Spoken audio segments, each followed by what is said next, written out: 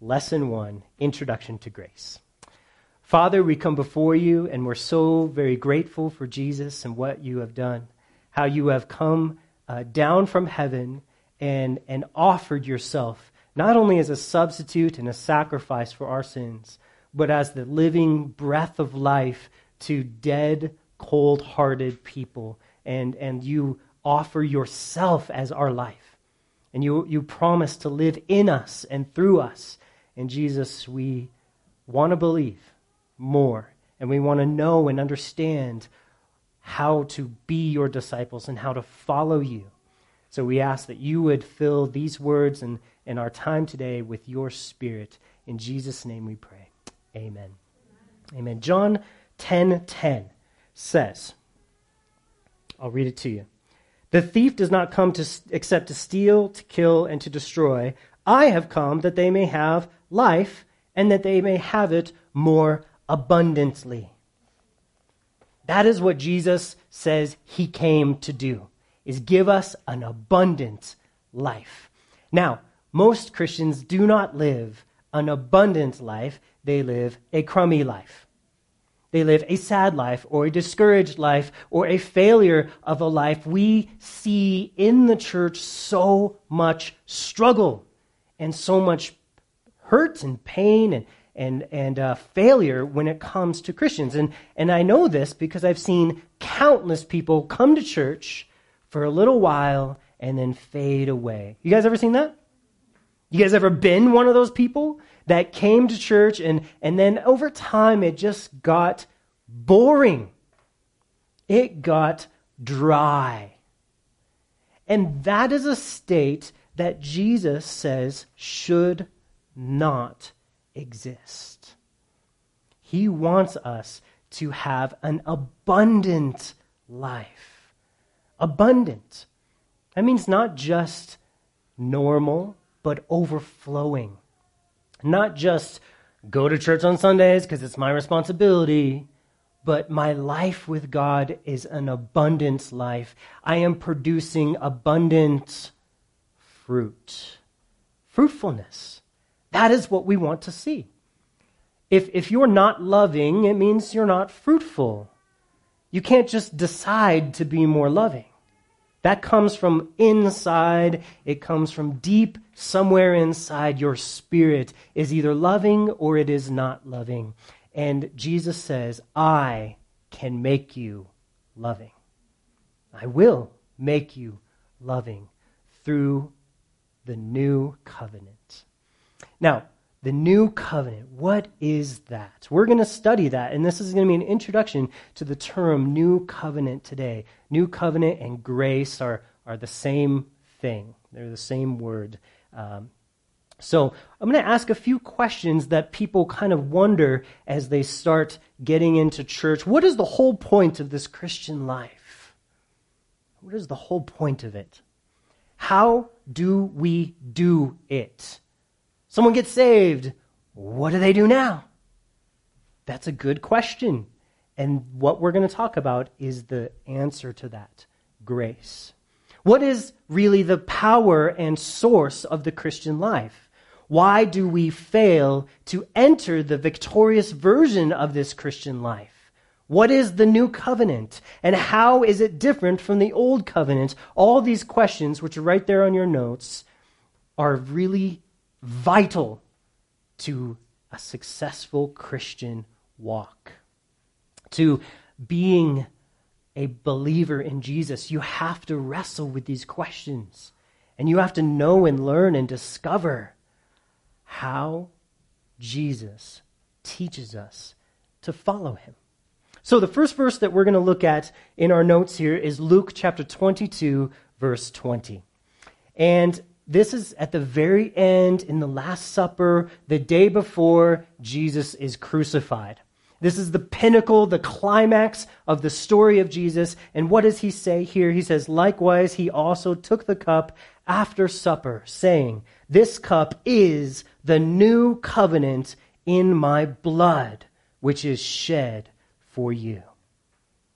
Jesus was so excited for this night. He'd prepared for this night, and he was thrilled to be able to share with his disciples, this is why I have come, to bring you a new covenant. Now, the disciples knew there was something called the Old Covenant, except for them, it wasn't called the Old Covenant. It was just the covenant, because it wasn't old yet.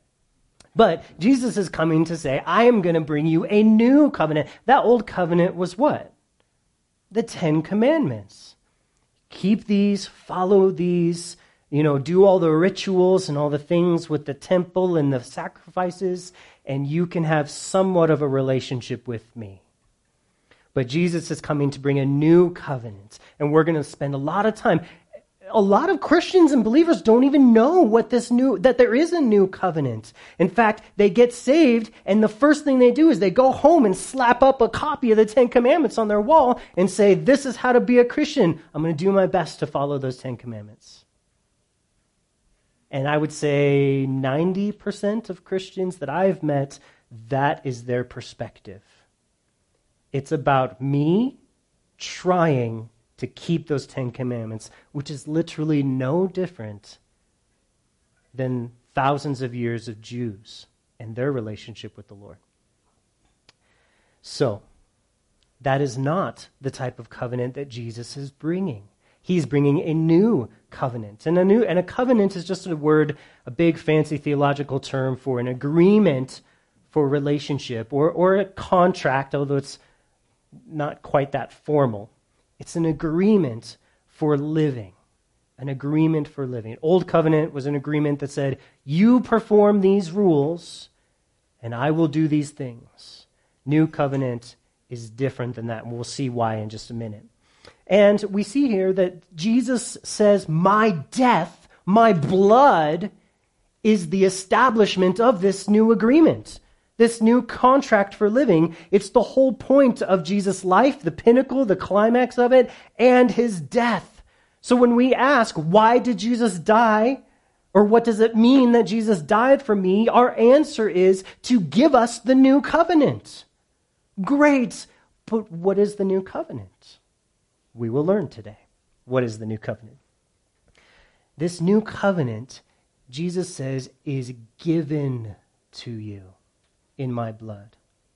Now, this is establishing one of the language things about grace. It's always going to be with the language of give. Whenever you see give in the Bible connected with God's work, that is talking about grace. Whenever you see earn, that's going to be in reference to the law. But how often do we live our lives like we have to earn something from God?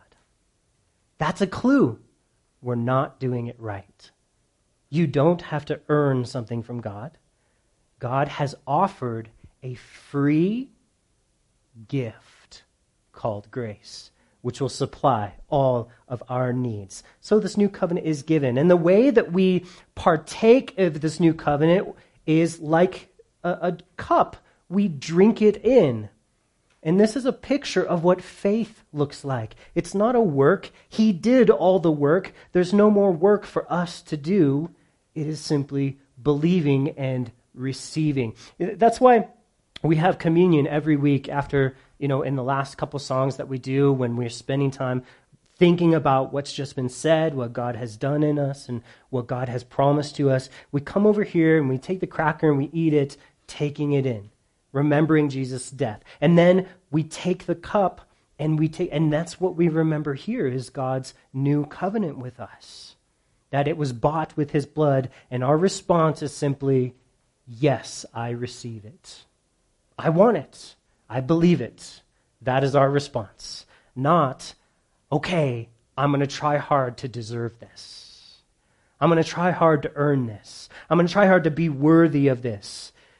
That is not the way it works. We receive it, and he'll produce the things he wants to. So our second verse that we come to is 2 Corinthians chapter 3, verses 5 and 6.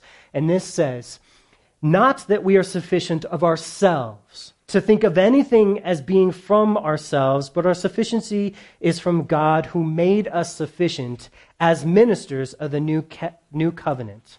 Not of the letter, which kills, but of the Spirit, which gives life. Did you see that word gives again? See, so we know it's going to be connected with grace and the new covenant. Why do we need to learn about the new covenant? Because we are not sufficient. Do you know how many people kept the law?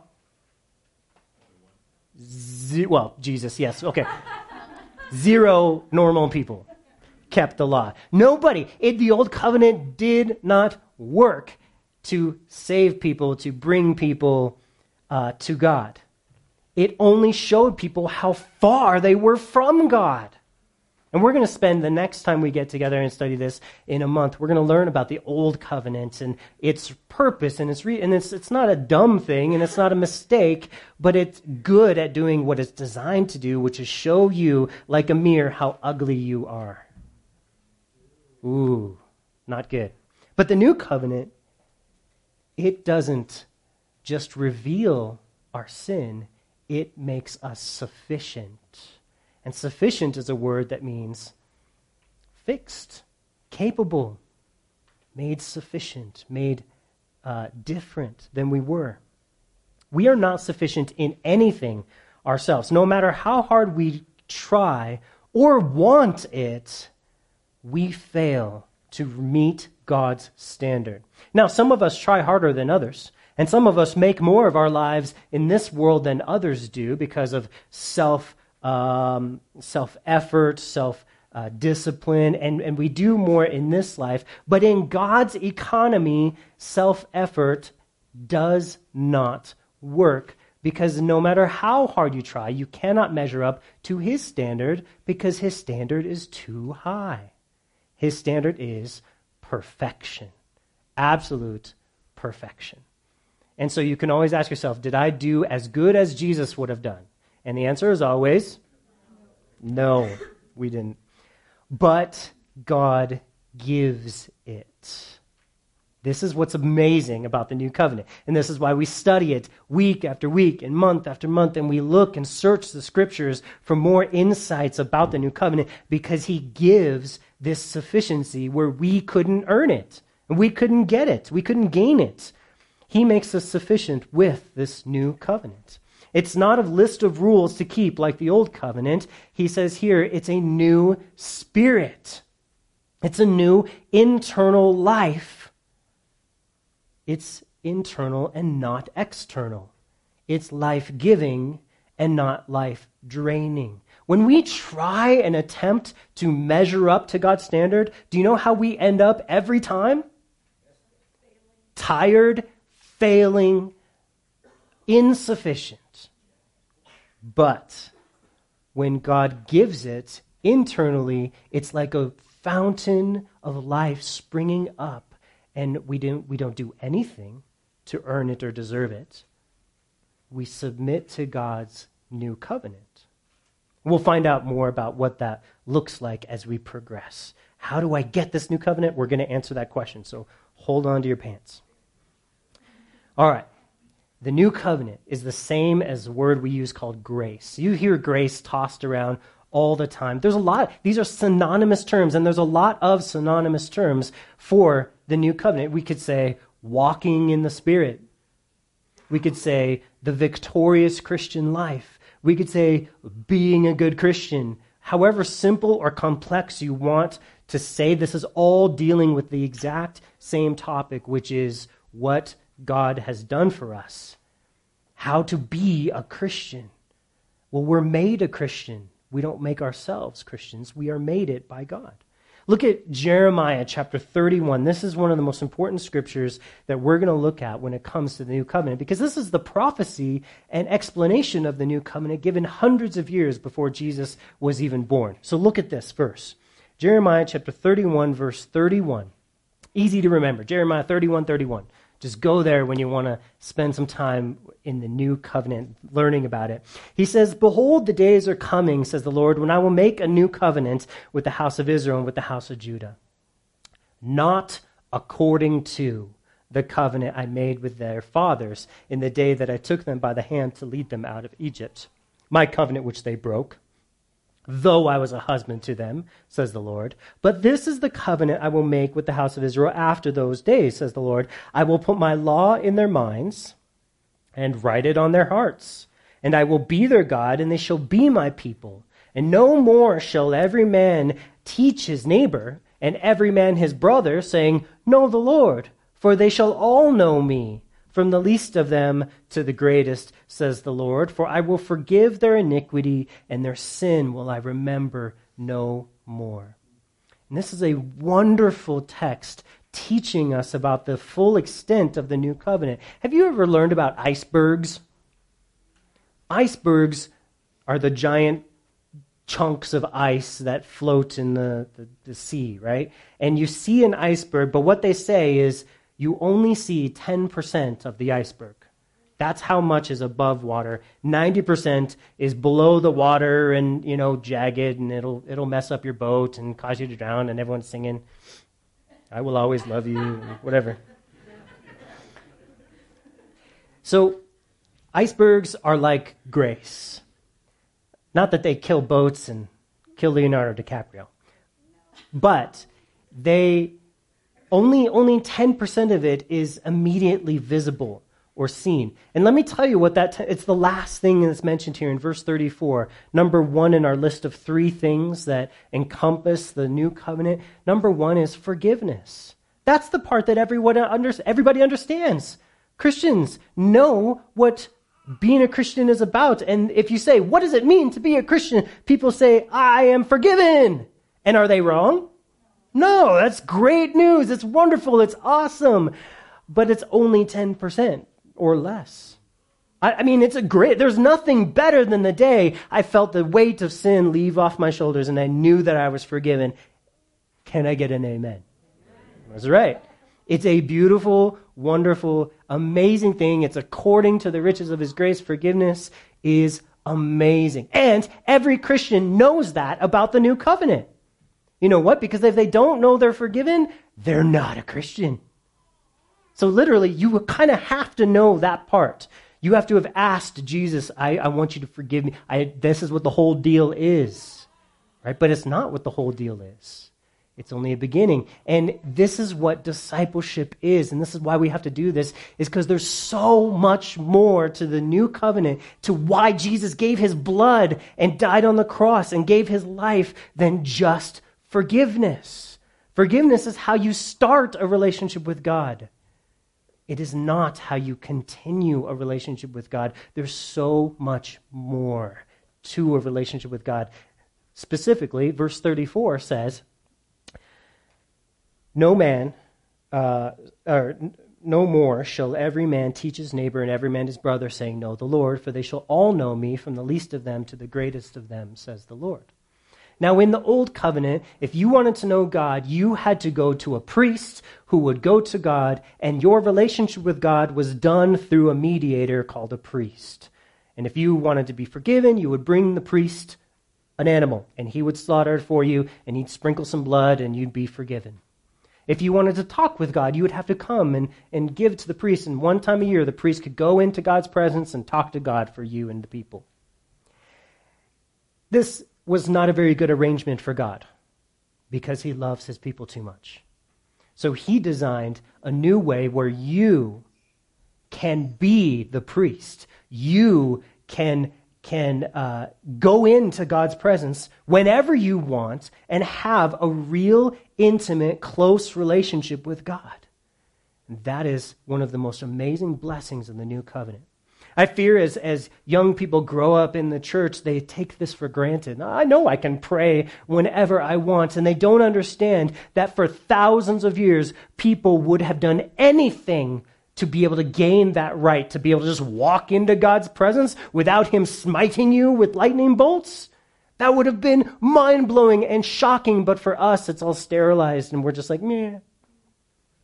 But we have to understand, what bought us the right to be able to walk into God's presence and say, Sally was mean to me today, and I just need you to hug me and love me?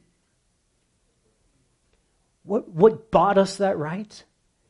The blood of Jesus Christ. And that is the most valuable and graphic price that ever could have been paid for us to gain such a thing. So don't ever walk into God's presence and think, man, here we go again. Me and the Lord are going to have a conversation. No. This is big time important. This is the only thing that matters in our life. Dealing with the Lord, having a real relationship with the Lord. But that's not all. Look at number 3. Verse 33. It's listed backwards here. Verse 33. But this is the covenant I will make with them in those days. I will put my law in their minds, and I will write it on their hearts, and I'll be their God, and they shall be my people. This is so beautiful and so amazing. It's an internal working of God. When you slap up those 10 commandments on your wall, is that inside you or outside you? Very easy question. It's not a trick question. It's an external thing. You're trying to measure up to external standards. The new covenant abolishes this way of relating to God. And the new covenant says, no more. No more. Instead of having external rules, he says, I'm going to write, he's got a little spiritual tattoo gun, and he tattoos the law, the 10 commandments, and many more on your heart. And now your desires will be what God writes on your heart. And instead of you thinking, I got to measure, I got to do this, you're going to be saying, I want to love this person. I want to give. I want to serve. Why would I want to lie? That's not what's in my heart. Why would I want to steal? That's not what's in my heart. And that's the change, and that's the difference between new covenant living and the law and what the Jews had to deal with for so many thousands of years. They had a law that said, don't lie, but then Jesus came along and said, you guys all lie. Why do you all want to lie? Don't commit adultery, but you guys all commit adultery. Why? Because the heart wasn't changed yet. But the new covenant provides for a change of heart. That's what grace does. Changes our heart. So look at John chapter 1, verse 14. Another beautiful portion of Scripture here. We're going to read verse 14 and verse 16. Verse 14, the Word, who's the Word? Jesus. The Word became flesh when he became a man, and he dwelt among us. That word we've looked at means tabernacled, which is a really cool connection with the tabernacle that we've been studying on Sundays in the book of Exodus. He dwelt among us, and we beheld his glory, the glory as of the only begotten of the Father, full of grace and truth. He's full of it. Full. So how much grace does Jesus have? The Bible just says, well, he's full of it. How much truth does he have? He's full of it. Now look at verse 16. And of his fullness, or from his fullness, we have all received. Not earned. This is a giving language, received. And then he says, and grace for grace. Jesus was full of grace and truth. He lived the true standard, and he sees what's true about us. He sees our failure, and that's not a problem for him. Because he can give us the experience of truth that he has, which means he can make us truthful, truly right.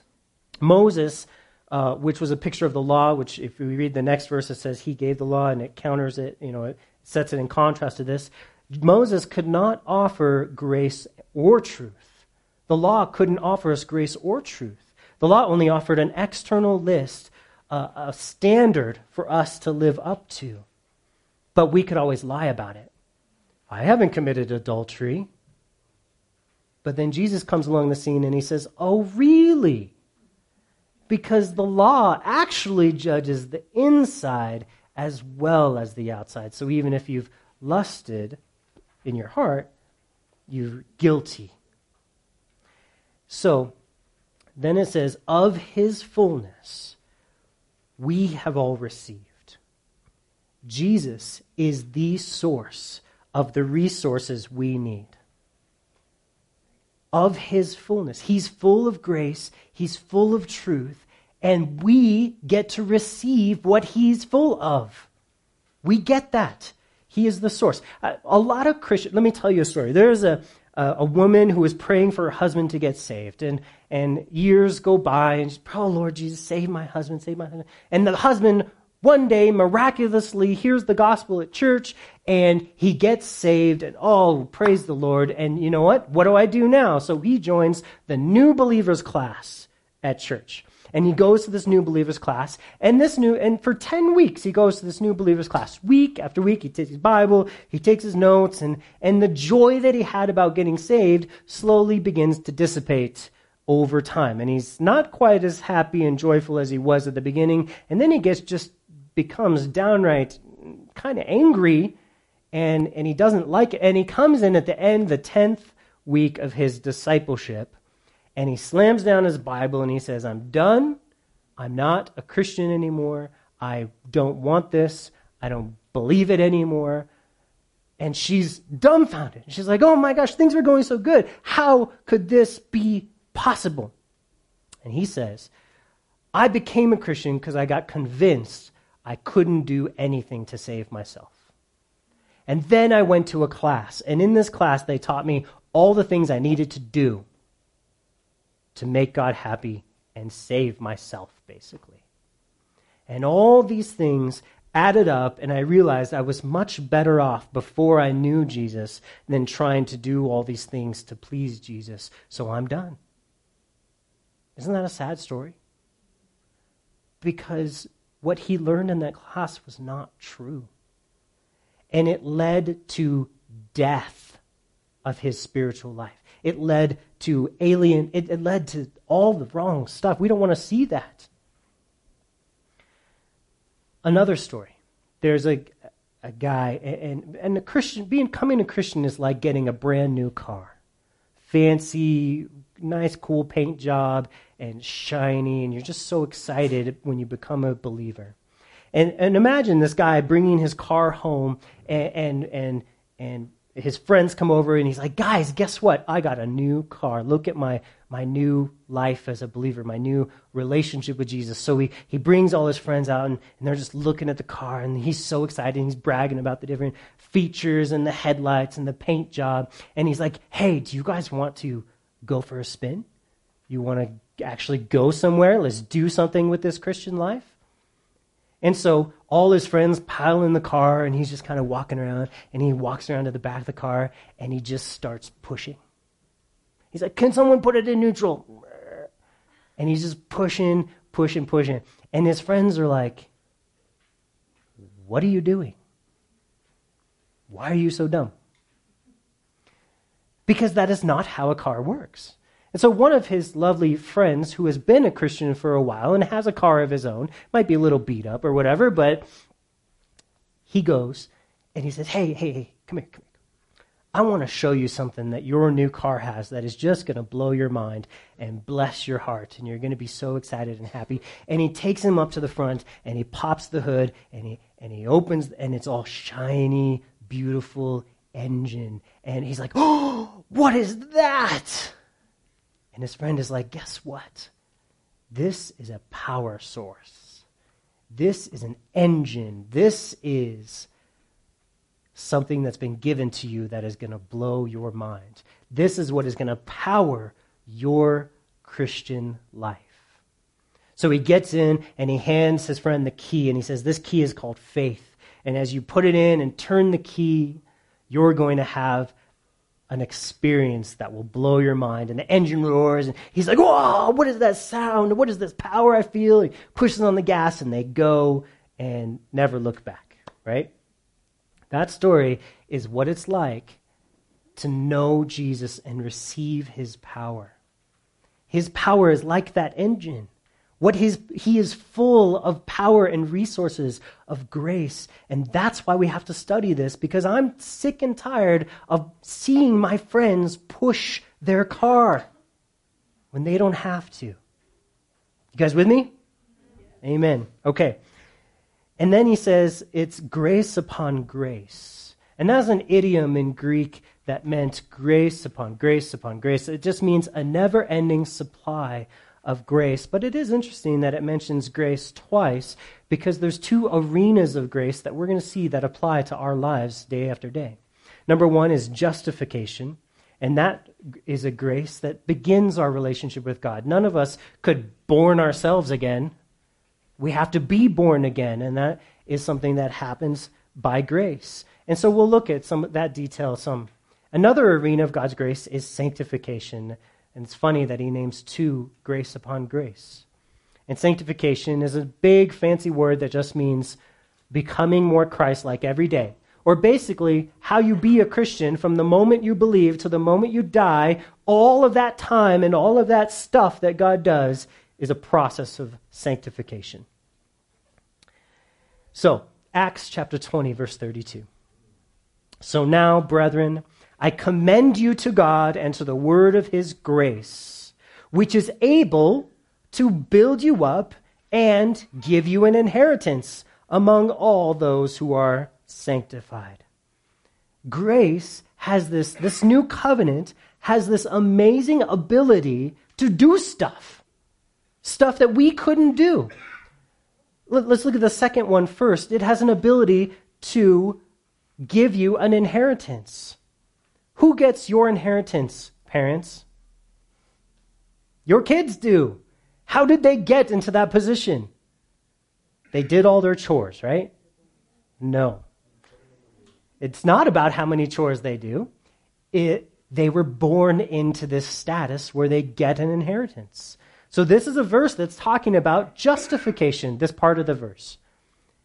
You're given an inheritance. You didn't earn it, but you're going to arrive in heaven and he's going to say, welcome, my beloved son or daughter. You enter into the joy of your Lord. You get rewarded for stuff you didn't do. It's amazing. It's an inheritance that you get. Secondly, it says, which is able to build you up. Grace is able to build you up. So many Christians wander aimlessly about their lives saying, I don't know how to grow. I don't know how to become better. I see these failures. I see the law and my failure to meet up to the law. I see it all, but I don't know how to grow. And so they think, I know. I'll pray and read my Bible and go to Bible studies and do more serving. And we have to lovingly take them aside and say, that is pushing your own car. Stop it. Whoopsh. Stop. It has to be grace that builds us up. And here he said, it will. He says, I commend you to God and the word of his grace, which is able to build you up. His grace, which is his unearned, free help and favor, this power source will build us up. It's amazing. Let's look at Romans 6:14. We're tasting some of the glory of grace in this introduction to grace today. Look at Romans chapter 6:14. So building up is sanctification is by grace. That's a really big deal. Sanctification can never be by human effort or by works. You can't sanctify yourself. We've talked about that many, many times in church, but Romans 6:14, for sin shall not have dominion over you, for you're not under the law, but under grace. Another beautiful and perfect aspect of God's grace is that it frees you from the life-dominating power of sin. How wonderful is that? So sin dominates all people, but grace has the power to free us from this domination, and it's the only power.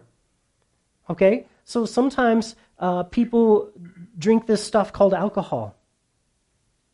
And sometimes it becomes an idol and it becomes sin when they turn to that alcohol instead of turning to the Lord.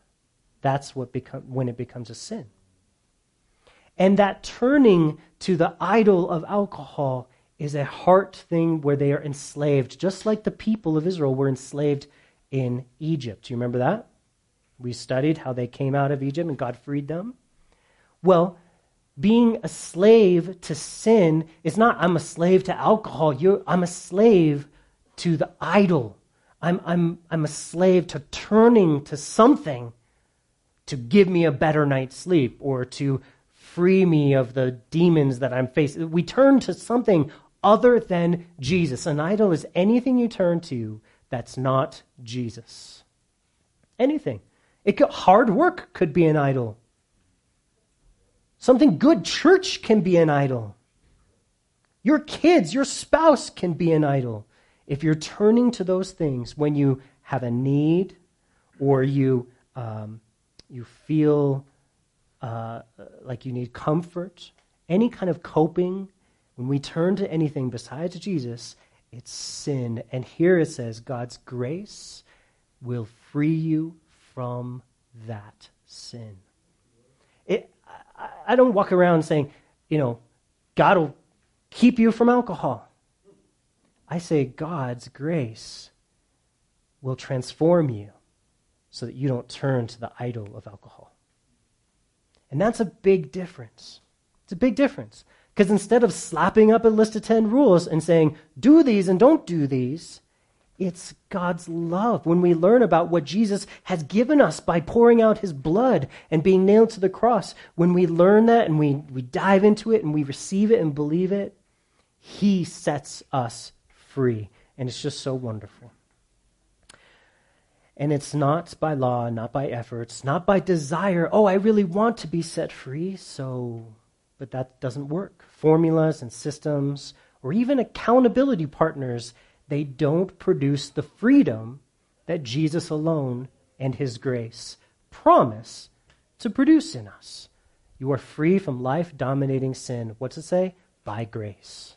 By grace. Our last verse today is Ephesians chapter 3, verse 20.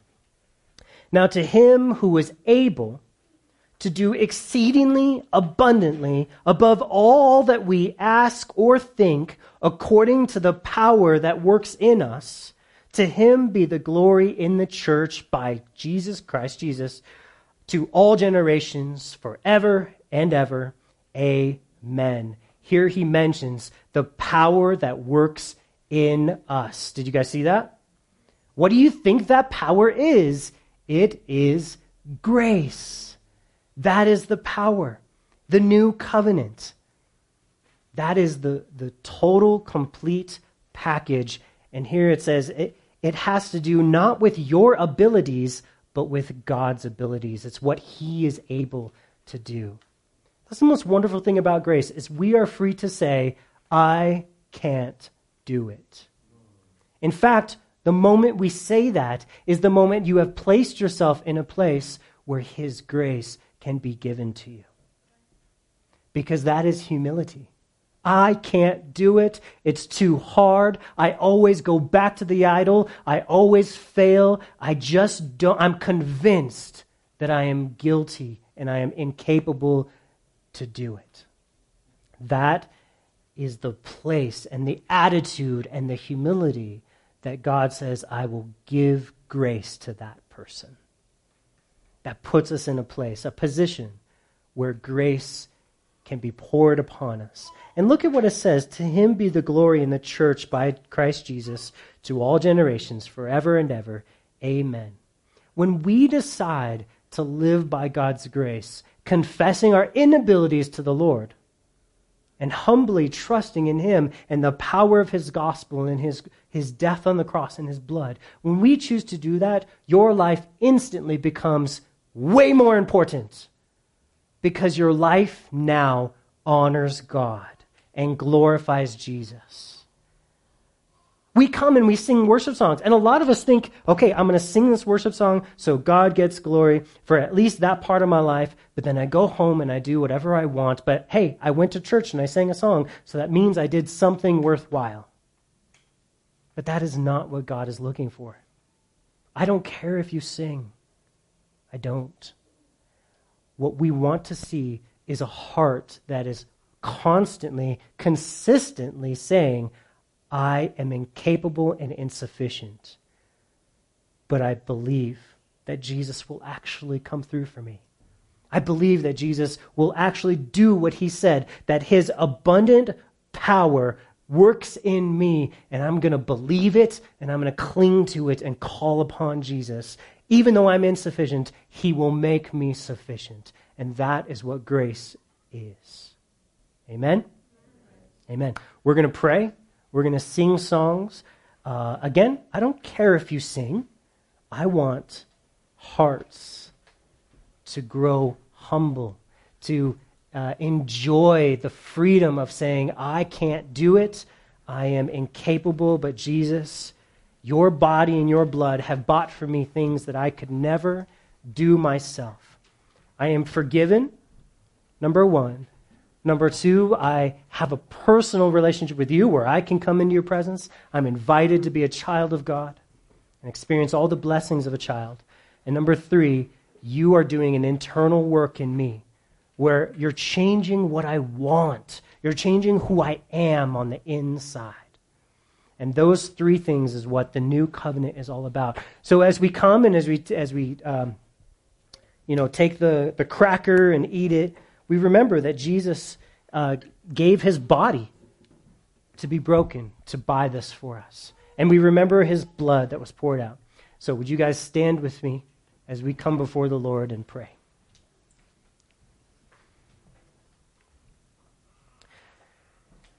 Jesus, I give you glory and honor because I am incapable of producing godly change in myself. But we can glorify you, and I can glorify you that you have changed me truly. I'm not perfect yet, but I am progressing and growing to trust you more and more every day. And all of God's children who are in this room, we all say the same thing. It is not by might nor by power, but by the Spirit of the Lord that we are transformed. The Holy Spirit is the power source of the new covenant of grace.